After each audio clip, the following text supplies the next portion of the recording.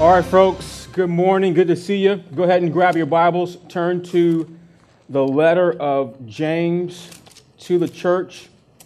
We're going to be in chapter 5, starting in verse 13 and finishing not just the chapter, but the book. So this has been a pleasure to read this and work through this book together as a church. Hopefully it's benefited many of you. Hopefully it's challenged many of you. It's challenged me. James chapter 5, verses 13 through 20. As you find that, we're going to go ahead and read these out loud together. The words will also be on the screen. If you need to use it, there's a Bible down the center aisle underneath the seat. You can grab that or have someone toss it down to you as we're working through the scriptures today together. Let's read these together. Here we go. Is anyone among you suffering? Let him pray. Is anyone cheerful? Let him sing praise. Is anyone among you sick? Let him call the elders of the church and let them pray over him, anointing him with oil in the name of the Lord.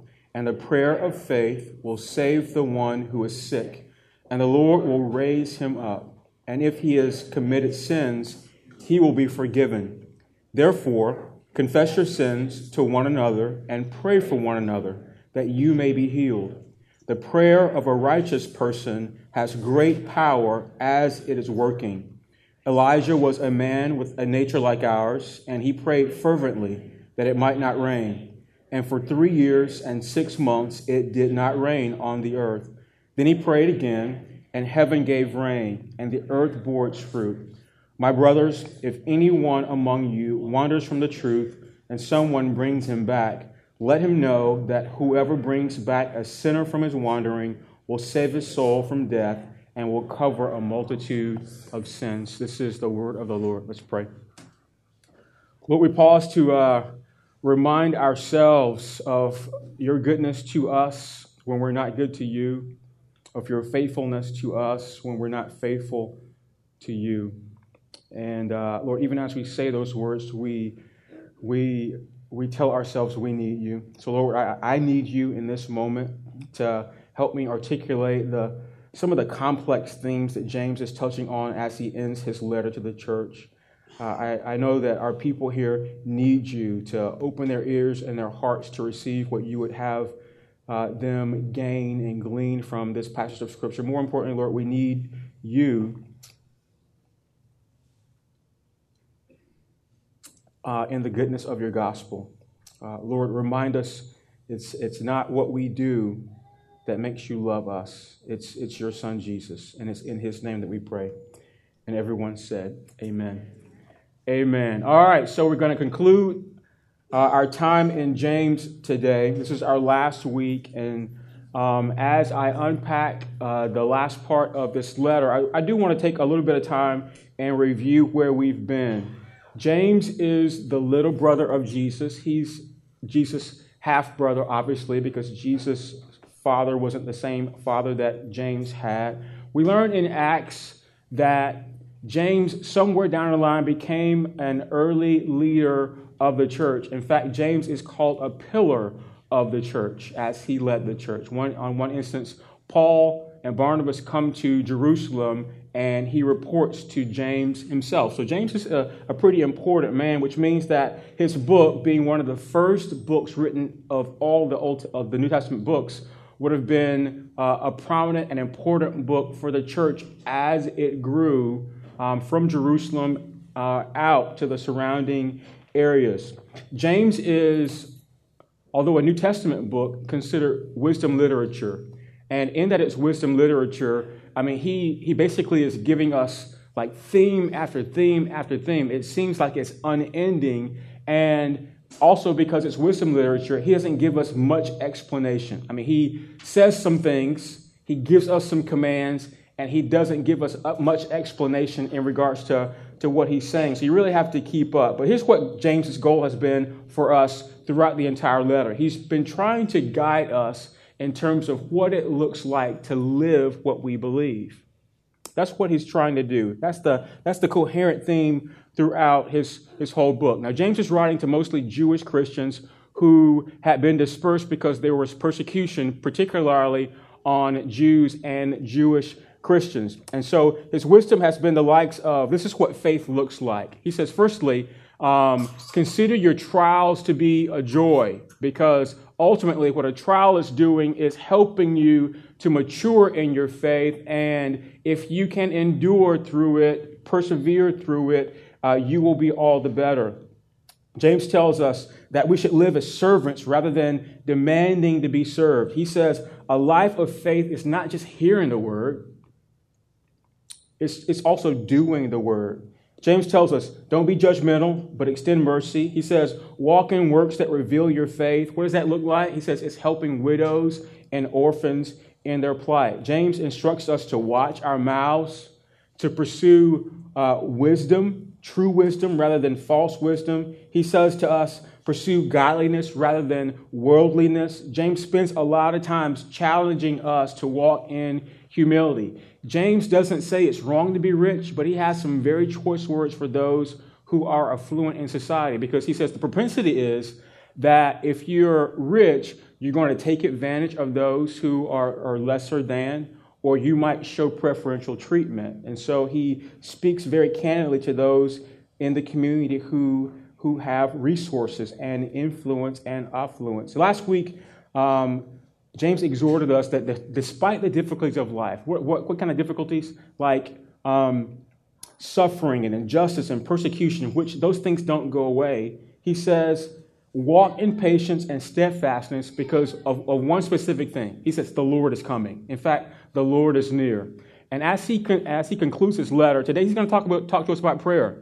And this is unlike most of the epistles that you'll read in the Bible.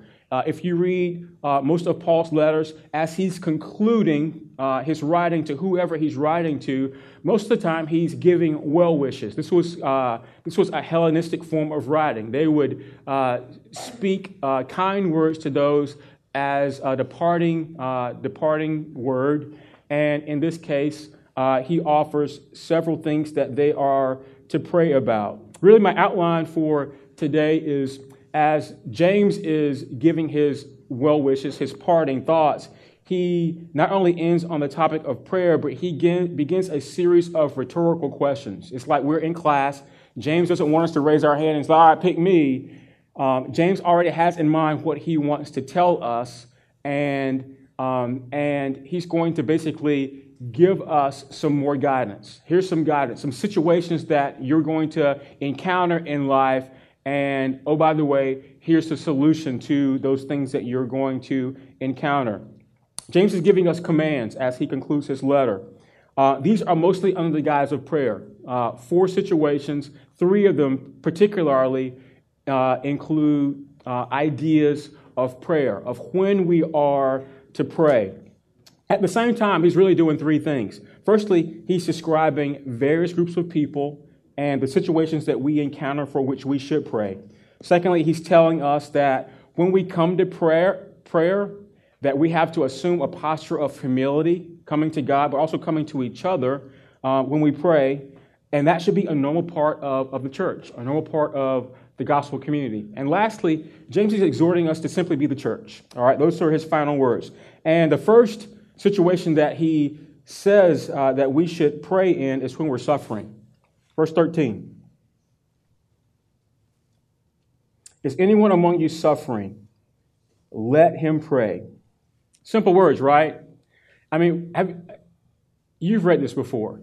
And this is what crosses my mind when I read this. I mean, why is James telling us that we should pray when we're suffering? Everybody prays when they're suffering, right? Wrong. I mean, that's why he's telling us to pray. It's because a lot of times, even when we're suffering, we don't pray. I think the culture that we live in breeds prideful, independent, self-sufficient people, even in the Christian community. And a lot of times, we're given to not pray unless we're pressed to pray.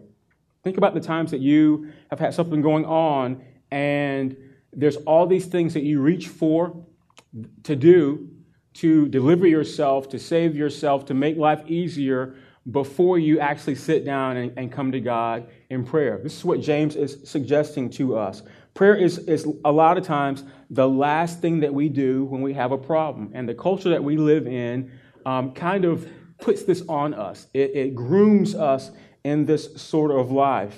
And what I found is I particularly have one specific resource that I go to when I have any problem in life. And that resource, I call it my friend. My friend is with me morning, noon, or night. I wake up in the morning and it's there. I go to bed at night and I give it a couple checks and it's there when I need it. Even in the middle of the night, if I need it, it's right there. Guess what that is? You all have one. All right, it's your cell phone. It's more than your cell phone. It's Google. Or some of you all use Yahoo or Bing. It's whatever your preferred search engine is on whatever the medium that you might use that search engine. But I mean, Google has us in its hand, and we will confer to it before we confer to it. I mean, just yesterday, looking up some words that I had to define for myself in my own sermon. I'm like, did I go to the Bible? No. Did I go to God? Lord, tell me what this word means? No, I went to Google. And Google was there for me. I mean, that's the first thing that we turn to when we need help. And it reminds us of how independent and self-sufficient that we actually are sometimes, even over our supposed dependence on God. But we don't just do this with technology. We do this with other parts of our life. If you have aches and pains, some of you might turn to home remedies. As I was growing up, I don't think our family ever bought any store-bought drugs like pills or liquid medicine at all. My grandma, if you had a stomach ache or a rash on your skin or a cold, she was going to give you some castor oil. I have no idea what castor oil does for you, but I do know it's nasty. Nasty. Grandma gave you castor oil. If you don't subject yourself to home remedies, perhaps you are a homeopathic person. You do the natural kind of thing. Essential oils. There's essential oil for everything, from a rash on your toe to, a balding head, right? There should be an industry. There is an industry of essential oils. There's an industry. All right. I'm going to talk about oil here in a minute. Perhaps the new industry is supplying elders with oil so that they can anoint people who are sick. That would be another venture that the essential oils people can get into. But here's the thing. Sometimes we turn to home remedies. Sometimes we turn to homeopathic remedies. And we do these even over against depending on God. We do these over against going to medicine or going to a doctor or even asking your pastor to intervene for you on your behalf. And the way it goes for many of us, we got to be really, really sick. Like on my deathbed, I got my lawyer on the phone getting ready to update my will before we'll actually go to God in prayer. I think that's what James is suggesting here. Why is he telling us to pray when we're suffering? Because sometimes we don't pray. Oftentimes, the very first thing that we should turn to is the thing that we turn to the last.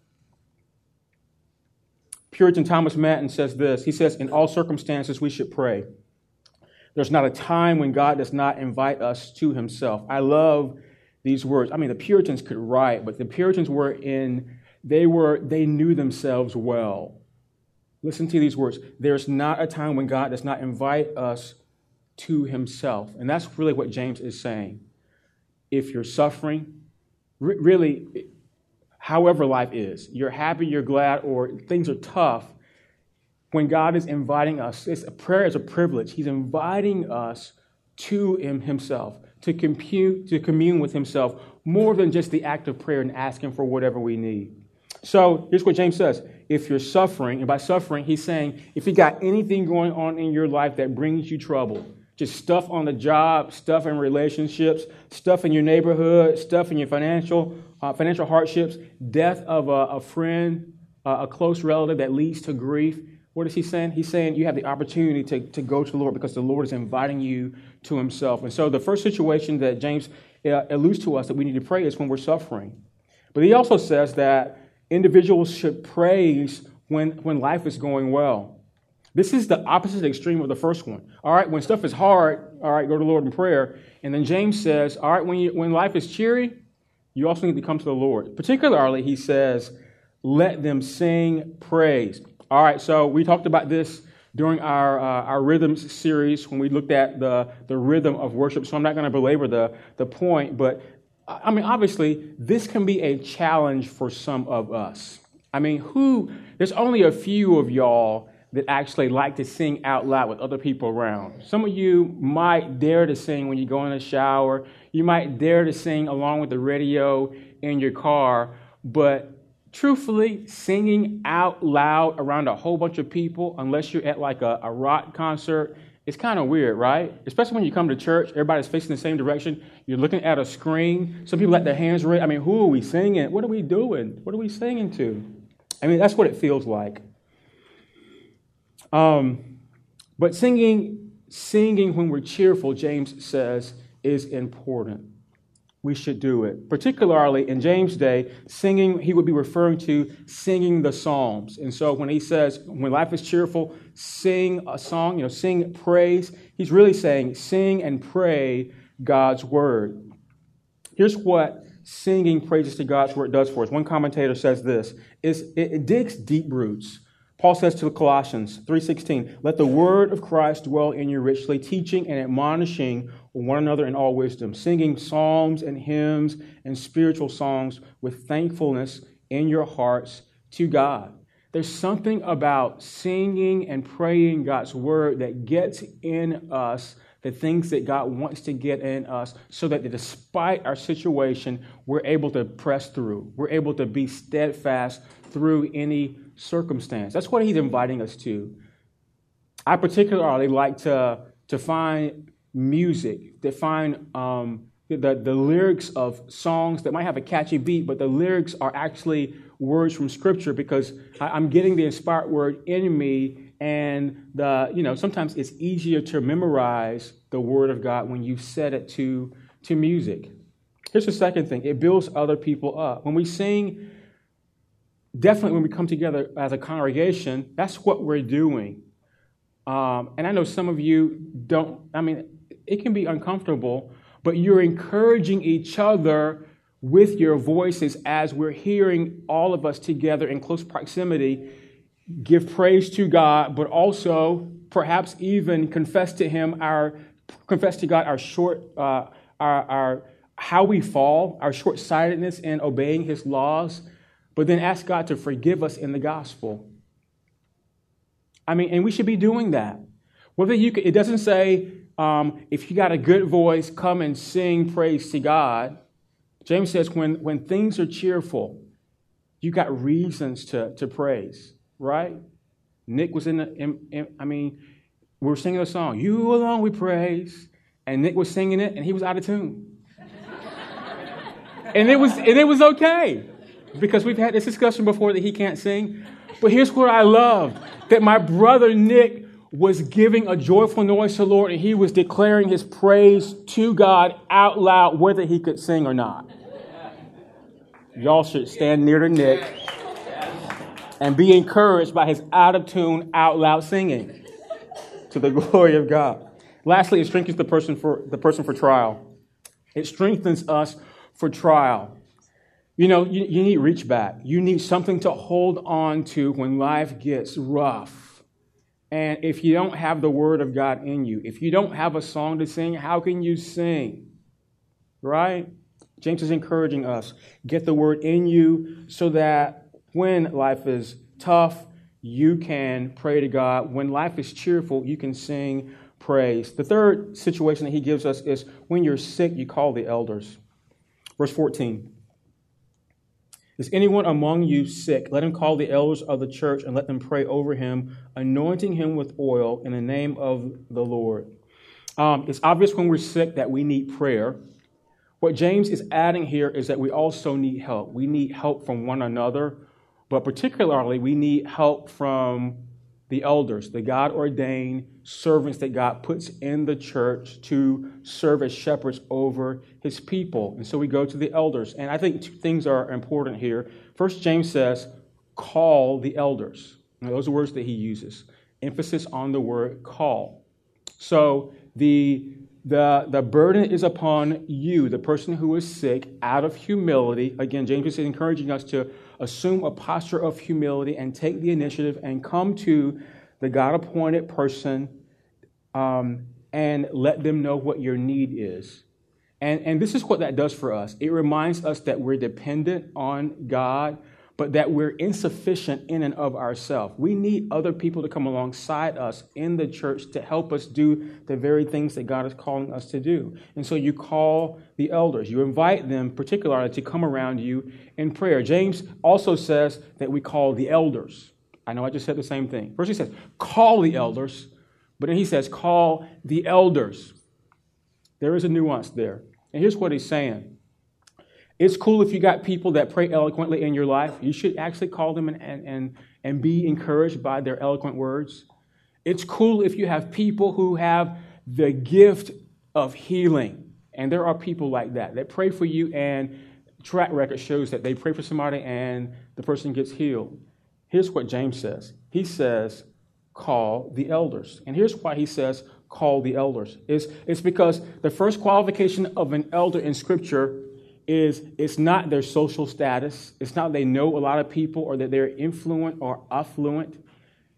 He says, call the elders not because of their theological acumen, that they know a lot of the Bible. They're just going to quote Bible verses to you. He says, call the elders because the first qualification of an elder is their holiness. And don't get freaked out about that word. That word just simply means set apart.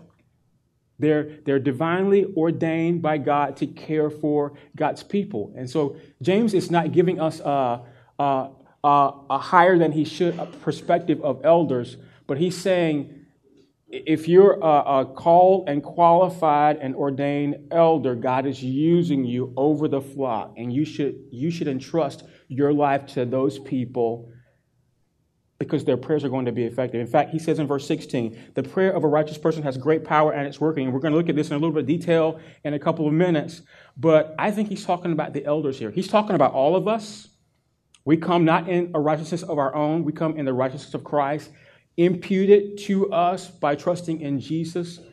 But I think James particularly has the elders here in mind. The prayer of the elders is effective. More specifically, when an elder goes to the sick, he goes as someone who has prophetic power. Look at the words he uses here. He says, elders go in the name of the Lord. That's a particular phrase that's not used a lot in the New Testament. It's used 2 times. Here in this verse, and then back up to verse 10 of chapter 5. As an example of suffering, James says in James 5:10, as an example of suffering and patience, brothers, take the prophets who spoke in the name of the Lord. James is equating the duty of an elder, the elder being synonymous with pastor or bishop or overseer. We see those as being the same thing. He's equating it as being equivalent to a prophet who speaks in the name of the Lord, representing God to God's people. I would add that a pastor also stands in the shoes of a priest, right? Interceding for God's people, presenting them and their needs to God. And so James says an elder goes in the name of the Lord. So an elder laying hands on someone is symbolic of their sin, of their sickness, passing away from them through the righteous and the faith of another. Not necessarily the faith and the righteousness of the elder. The elder has no faith and righteousness of his own. He's standing in the shoes of Christ, parallel to Jesus, who alone is the true healer of our souls and of our infirmities. But James is putting the elder in this stead. The elder is positioned to absorb the plight of the sick person parallel to Christ as he absorbs our sin and our sickness. We call this the doctrine of expiation. So what does an elder do? An elder comes in power. He comes in righteousness. He comes in faith. Not a power and righteousness of his own. He's standing in the stead of Christ. Elders come in concern, but they come alongside Jesus as someone who's a physician for people's souls. They come in the name of the Lord because it's only in the name of Jesus that we can be healed anyway. That's why he says, come to the elders. And then he comes to verse 15. Woo! Verse 15. All right, I'm preparing you.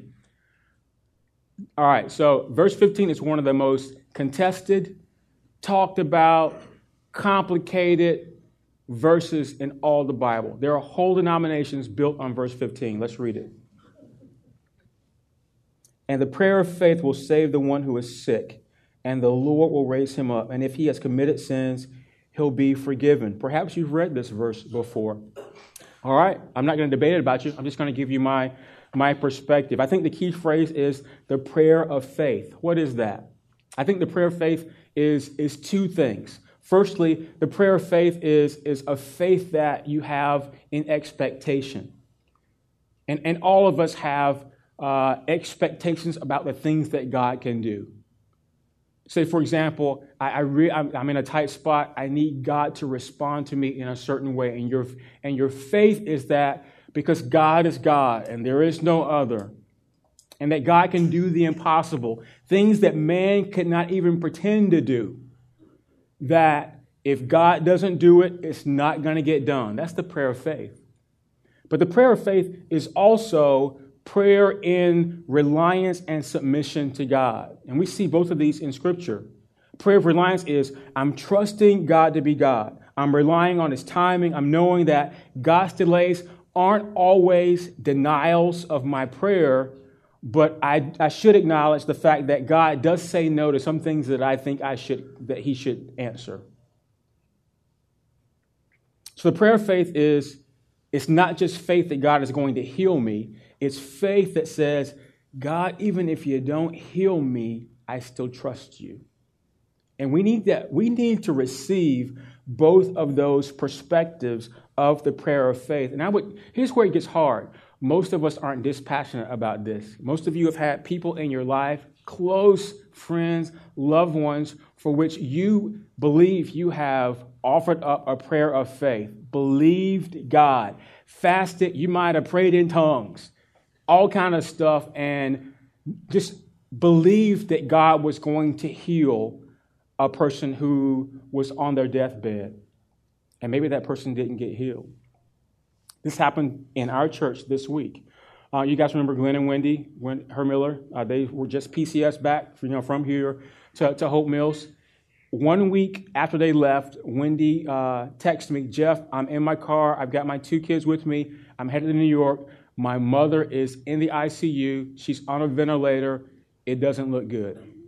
And then this past Wednesday, after praying and inviting several people to pray and fast for Wendy's mother, God took her. God did not heal Wendy's mother, despite our prayers and our prayer of faith to heal her. For me, it was my grandmother. My maternal grandmother is someone that helped raise me. I could accredit my grandmother for praying me into the kingdom of God. She was that special to me. And so around 2003 or 2004, this is when deployment started happening with Operation Iraqi Freedom. And I was deployed 3 times in like 4 years. And so I was in and out of being home. And my grandmother was diagnosed with stage 4 cancer. I mean, the cancer, when they diagnosed it, it was like out of nowhere, all over her body. And so they did chemo, and it looked like she was getting better, that the chemo was helping to resist the cancer and even reduce it some. But then my mom sent me a note, 2005. I can remember the day. I'm sitting at my desk. I was a battalion commander in Iraq, and she told me that my grandmother had died. And what you need to know is behind that, I mean, everybody on my mother's side of the family, they sing, they grew up in church. I mean, these are holiness people. I mean, these Pentecostal people who pray with fervor and believe God, like no joke. So everybody who was anybody on my mother's side of the family was praying for my grandma, and we believed that God was going to do some great things. God was going to perform a miracle in her body, and that she was going to be a living testimony of his goodness. And God did not heal my grandmother. So, I mean, who's right? I mean, that's the consternation here. Who's right?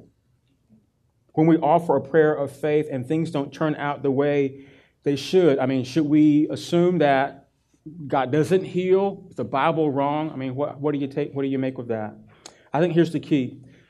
James is giving us, of course, generic examples. These are just situations that you can fit yourself in, and you have to contextualize it to yourself. But he's pointing to a specific person. He is, capital P person. Let's read verse 15 again. And the prayer of faith will save the one who is sick. Read these words with me. And the Lord will raise him up. Say it again. And the Lord will raise him up. Those words are there for a purpose. And the Lord will raise him up. James says God gets a vote. Here's the disposition that he's saying we should have.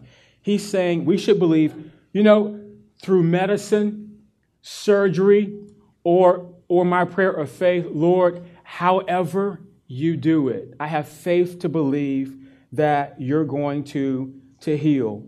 But even if you don't, I trust you. I trust you. And particularly when he says, and the Lord will raise him up, James is speaking to God's sovereignty. We have to trust God's sovereignty. Here's the thing, folks. Prayer is never a command. We can't command God. Have you ever been praying with somebody and they start declaring and decreeing? I'm actually not against that, because when a person is declaring, that's not heretical.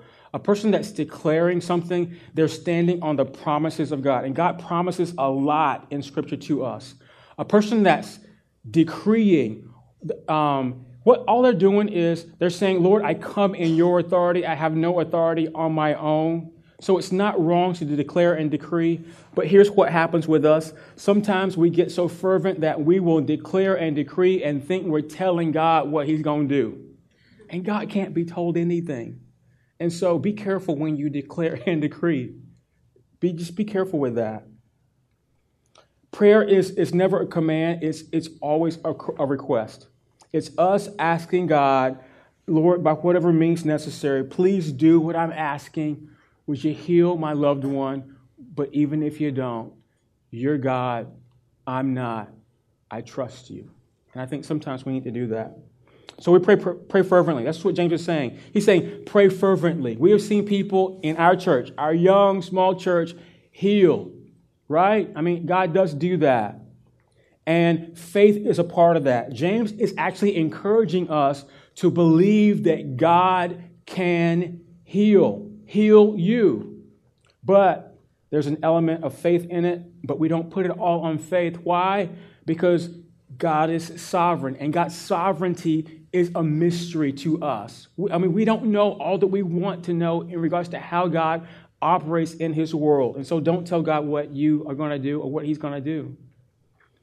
But here's what James asks, and this makes it a little bit more complicated. Look at the latter half of verse 15. He says, and if he's committed sins, he'll be forgiven. I mean, my God, what does that mean?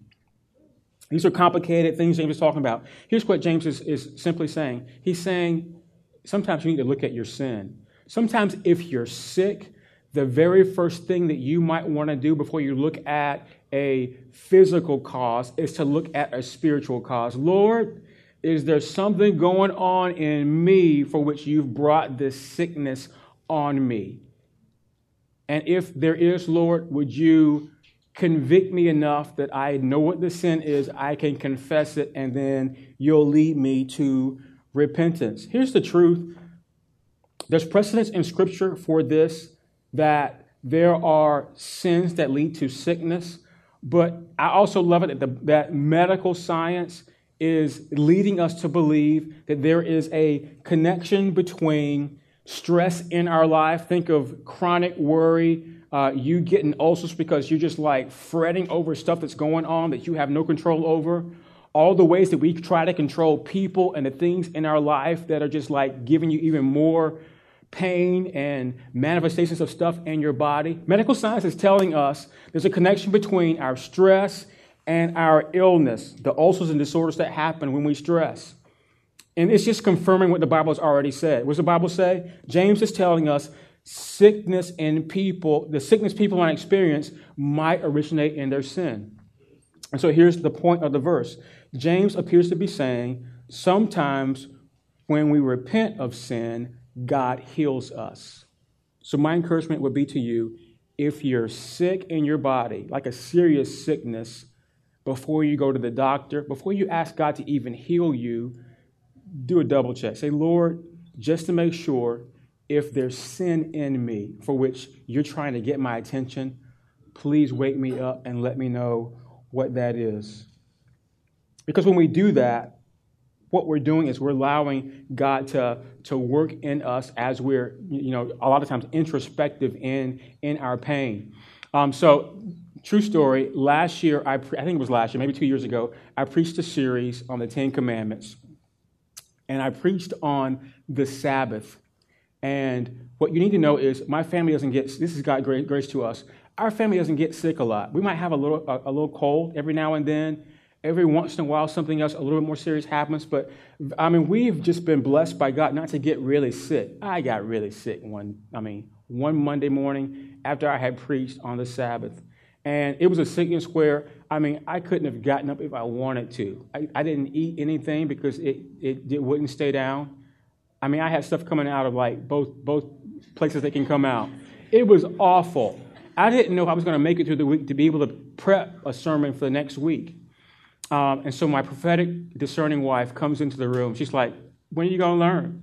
It's like, you can't preach a sermon on the Sabbath and then expect God, and you be the main one in the whole church that's disobeying God. Don't you know God's talking to you through this sickness? And of course, I just dismissed my prophetic discerning wife. It's like, be quiet, woman. You don't know what you're talking about. But I think there was something in it. Now, did I actually go back and pray, Lord, if there's something going on in me for which you brought this illness? Of course, I didn't do that because I hadn't read James at that point. Well, that's likely very much what was going on. God was trying to get my attention because of all people to preach, stand up in God's pulpit and preach a sermon that you need to obey God and observe a Sabbath. The Sabbath is for man, right? It's for us. And then not to actually live that out, that's like sin, up front in God's face. And God let me know. He let my wife know, and my wife told me. So practically, all I have to say, this is what James is saying. He's saying, repent, fools. Come on, repent. But he's also saying, invite God into your midst, but also call people into your life. And this leads us to the last situation. The last situation is about community. The community prays for those in sin. Verse 16 through 18. Therefore, confess your sins to one another and pray for one another that you might be healed. The prayer of a righteous person has great power as it's working. Then he gives us an example of how a righteous person has great power that's working through the prophet Elijah. Verse 17, Elijah was a man with a nature like ours, and he prayed fervently that it might not rain. And for 3 years and 6 months, it did not rain on the earth. Then he prayed again, and heaven gave rain, and the earth bore its fruit. There's a lot here. I think he's talking basically about two things. Here's the first. This is meant to be a summary of all that James has said about prayer from verse 13 and forward. How do I know that? He says, therefore. He's summing up. And the summary is this. When you get sick, pray, but don't always pray by yourself. Invite other people humbly from your gospel community to come into your life. Call people into your life to come alongside you when life is tough, and actually ask them to pray for you. But he goes one step further. He says, don't just ask them to pray for you. He says, this is also the place you should confess your sins. Now, when he says confess your sins, a lot of people misconstrue this. James is he's not telling you, go to community group or come into church and blab everything that you've done, good and bad and ugly, to everybody that's there. That's not what he's encouraging us to do. The general rule, biblical principle is, if you sin secretly, you confess secretly. What would that look like? It's, the things that we go through every day.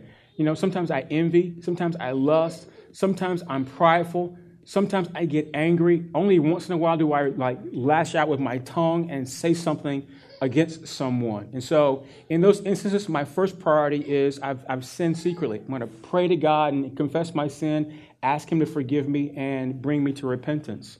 If there's an object to which I've sinned, perhaps my wife or one of my kids, then my obligation is to go to them one-on-one and to work that out so that our relationship is reconciled. Sin secretly, confess secretly. But sin publicly, confess publicly. An example, Paul in Galatians 2. Paul and Peter. Peter was a Jew hanging out with the Gentiles, eating bacon. Paul sees it, and then some other Jewish leaders come into town, and then Peter reverts back to Jew Peter. Right? I didn't say that right. That didn't sound right. But you know what I mean, right? And what did Paul do? Say, you hypocrite. How are you going to do that? You're not keeping in step with the gospel. It required a public confession from Peter. This is what he means there. Here's the larger issue that James is bringing up. It's one of fellowship. James is saying if there's a sick and sinning believer in our midst, in the community of faith, then what needs to happen is there needs to be a confession of sin and forgiveness of sin, and then an allowance for that person to come to repentance. And so a sick and sinning believer that's brought to repentance is restored to fellowship. And when that person is restored to fellowship, then we can rightfully come around that person and pray for them. And that instance would lead into effective prayer for healing. And then he gives an illustration of what the effective prayer of a righteous person looks like. We don't have time to get into this, but I'll tell you, this is one of my favorite stories. I got a lot of favorite stories in the Bible. But this story in Elijah, firstly, it's funny, it's practical. We get to see one of the most powerful prophets in the Bible, just look weak. And it reminds us of ourselves. And so I would encourage you, go to 1 Kings chapter 17 through 19 and read this narrative of Elijah. But here's the thing. Elijah's talked about in glowing terms in all the Bible. He does the most miracles. He does the most powerful miracles. Think about it. Elijah with Moses is standing in the transfiguration with Jesus. How important can you be to get Jesus to invite you to his transfiguration? Elijah was the real deal, right? Well, back in 1 Kings 17, Elijah was weak and discouraged. And so this particular thing that James brings up was one of the times where the most powerful prophet that we have known in the Bible was not just at his weakest and most discouraged moments. He was the most depressed. God had sent Elijah to encounter Ahab, the most evil king for Israel in the northern tribe. And oh, by the way, Ahab is married to what I think history will conclude was the most evil woman ever, Jezebel. So parents, especially you ladies that are pregnant, if you're having a girl, do not name her Jezebel. Seriously, because you will do no service to her and people will look at you weirdly, especially if you read the Bible. And so I can't get into it, but here's the thing. When Elijah was weak and discouraged, God had done some great miracles through Elijah, praying and the rain stopping for 3.5 years. And he did that because Elijah was sent to Ahab to tell him, hey, you're disobedient to God. Either follow Baal or follow the Lord. But if you know the Lord is God, then follow him. And Elijah did that. The rain stopped, and it stopped for 3.5 years. Who can do that? But then because Elijah is weak and feeble like us, he went and hid. He was discouraged, and he feared for his life from Ahab and Jezebel. And then James sort of tells us God came through for him by getting Elijah to pray again, answering his prayer, turning the rain back on. But here's the point. James is saying we're like Elijah. Here's what I like, are James' words.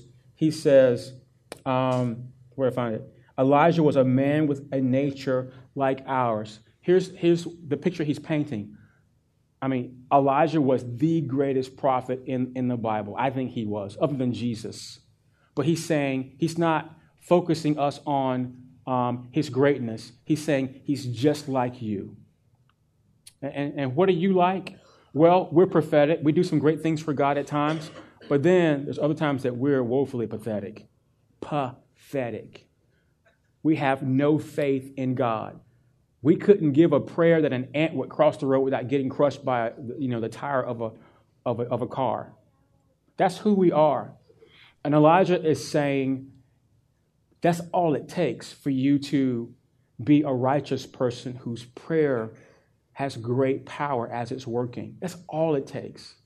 You don't have to be a great prophet. You just have to be like Elijah, willing to admit, I'm weak, I'm discouraged, and God, if you don't come and help, what you want to get done, it's not going to get done. And here's the cool thing that James is pointing out. You know what?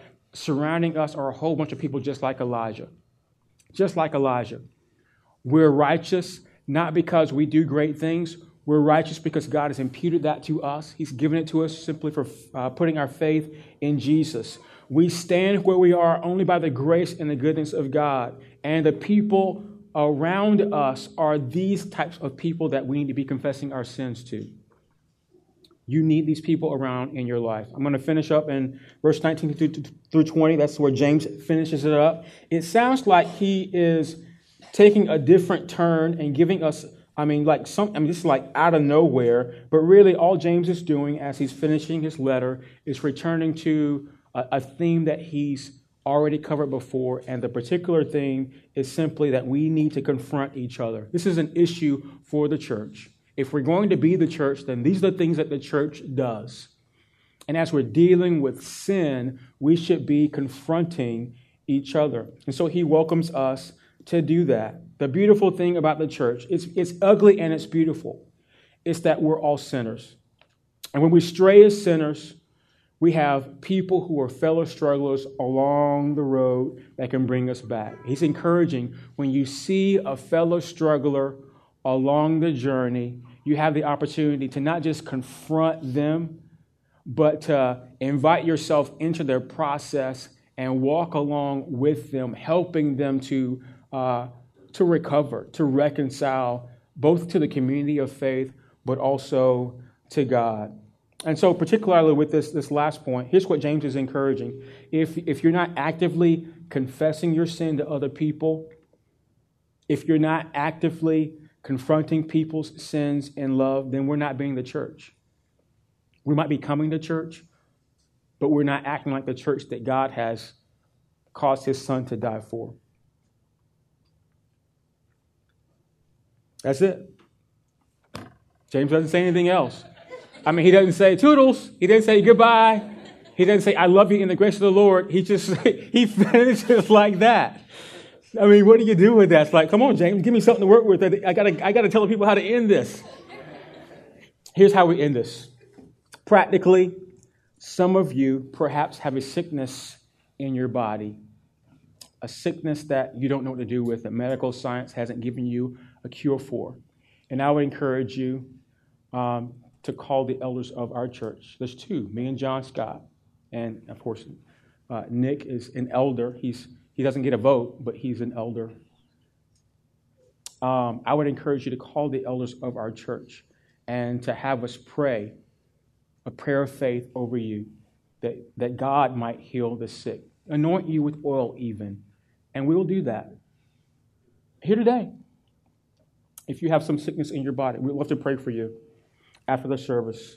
Some of you here need to grab somebody that you know and that you trust and confess your sins to them. Everybody can't handle your sin, and you need to be discerning about who you confess to. You shouldn't confess to everybody, but some of you need to get some stuff off your chest that you've confessed to no one. And the person right next to you might be the person that you should do that with. Some of you need to resolve to pray more in your circumstance. Don't suffer and not pray. And then some of us just need to be the church. We need to be involved in each other's lives, seeing things that aren't quite right in accordance with Scripture, pointing it out, and then instead of just like saying, hey, you're wrong, walking along someone and helping them to be restored to the Lord. Amen. Let's pray. Father, thank you for your word. God, thank you for these hard words from James. And I pray firstly for those in this room to whom these words may have just like went in one ear and out the other. They're just grasping for faith and haven't quite landed on it yet. I pray that you would make your words to their hearts clear. In fact, more than preaching to their mind, God, would you preach to their heart, speak to their heart, and by your Spirit, open up